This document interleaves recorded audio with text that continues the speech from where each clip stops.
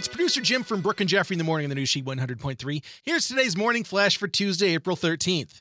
With the Fearless Taylor's version taken over the weekend by storm, Swifties rediscovered this tweet. It said, "Just a thought. You should go in and re-record all the songs you don't own the masters on exactly how you did them, but put brand new art and some kind of incentive so fans will no longer buy the old versions. I'd buy all the old versions just to prove a point." Who do we have to thank for that? Kelly Clarkson on July 13th, 2019. How cool is that? Plant a seed and it will grow. Thanks, Kelly.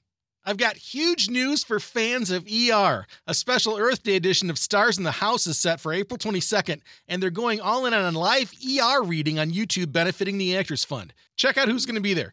Anthony Edwards, Juliana Margulies, Noah Wiley, and yes, Doug Ross is showing up. George Clooney will be there. The list goes on and on. Missing from the list is Eric LaSalle, who played Peter Benton. He just left a spot as an executive producer and director of Chicago PD last month. You can catch the must-see YouTube on their YouTube channel, Stars in the House, on April 22nd at 7 p.m. Chicago time. Count me in. And today's She Throwback takes us to the premieres of some big movies from April 13th. Bridget Jones's Diary in 2001, My Big Fat Greek Wedding Where Everything Gets Fixed with Windex in 2002, and Avengers Age of Ultron in 2015. There's your Tuesday morning flash. Have a great day, and thanks for listening to She 100.3, the best variety of the 80s, 90s, 2K, and today.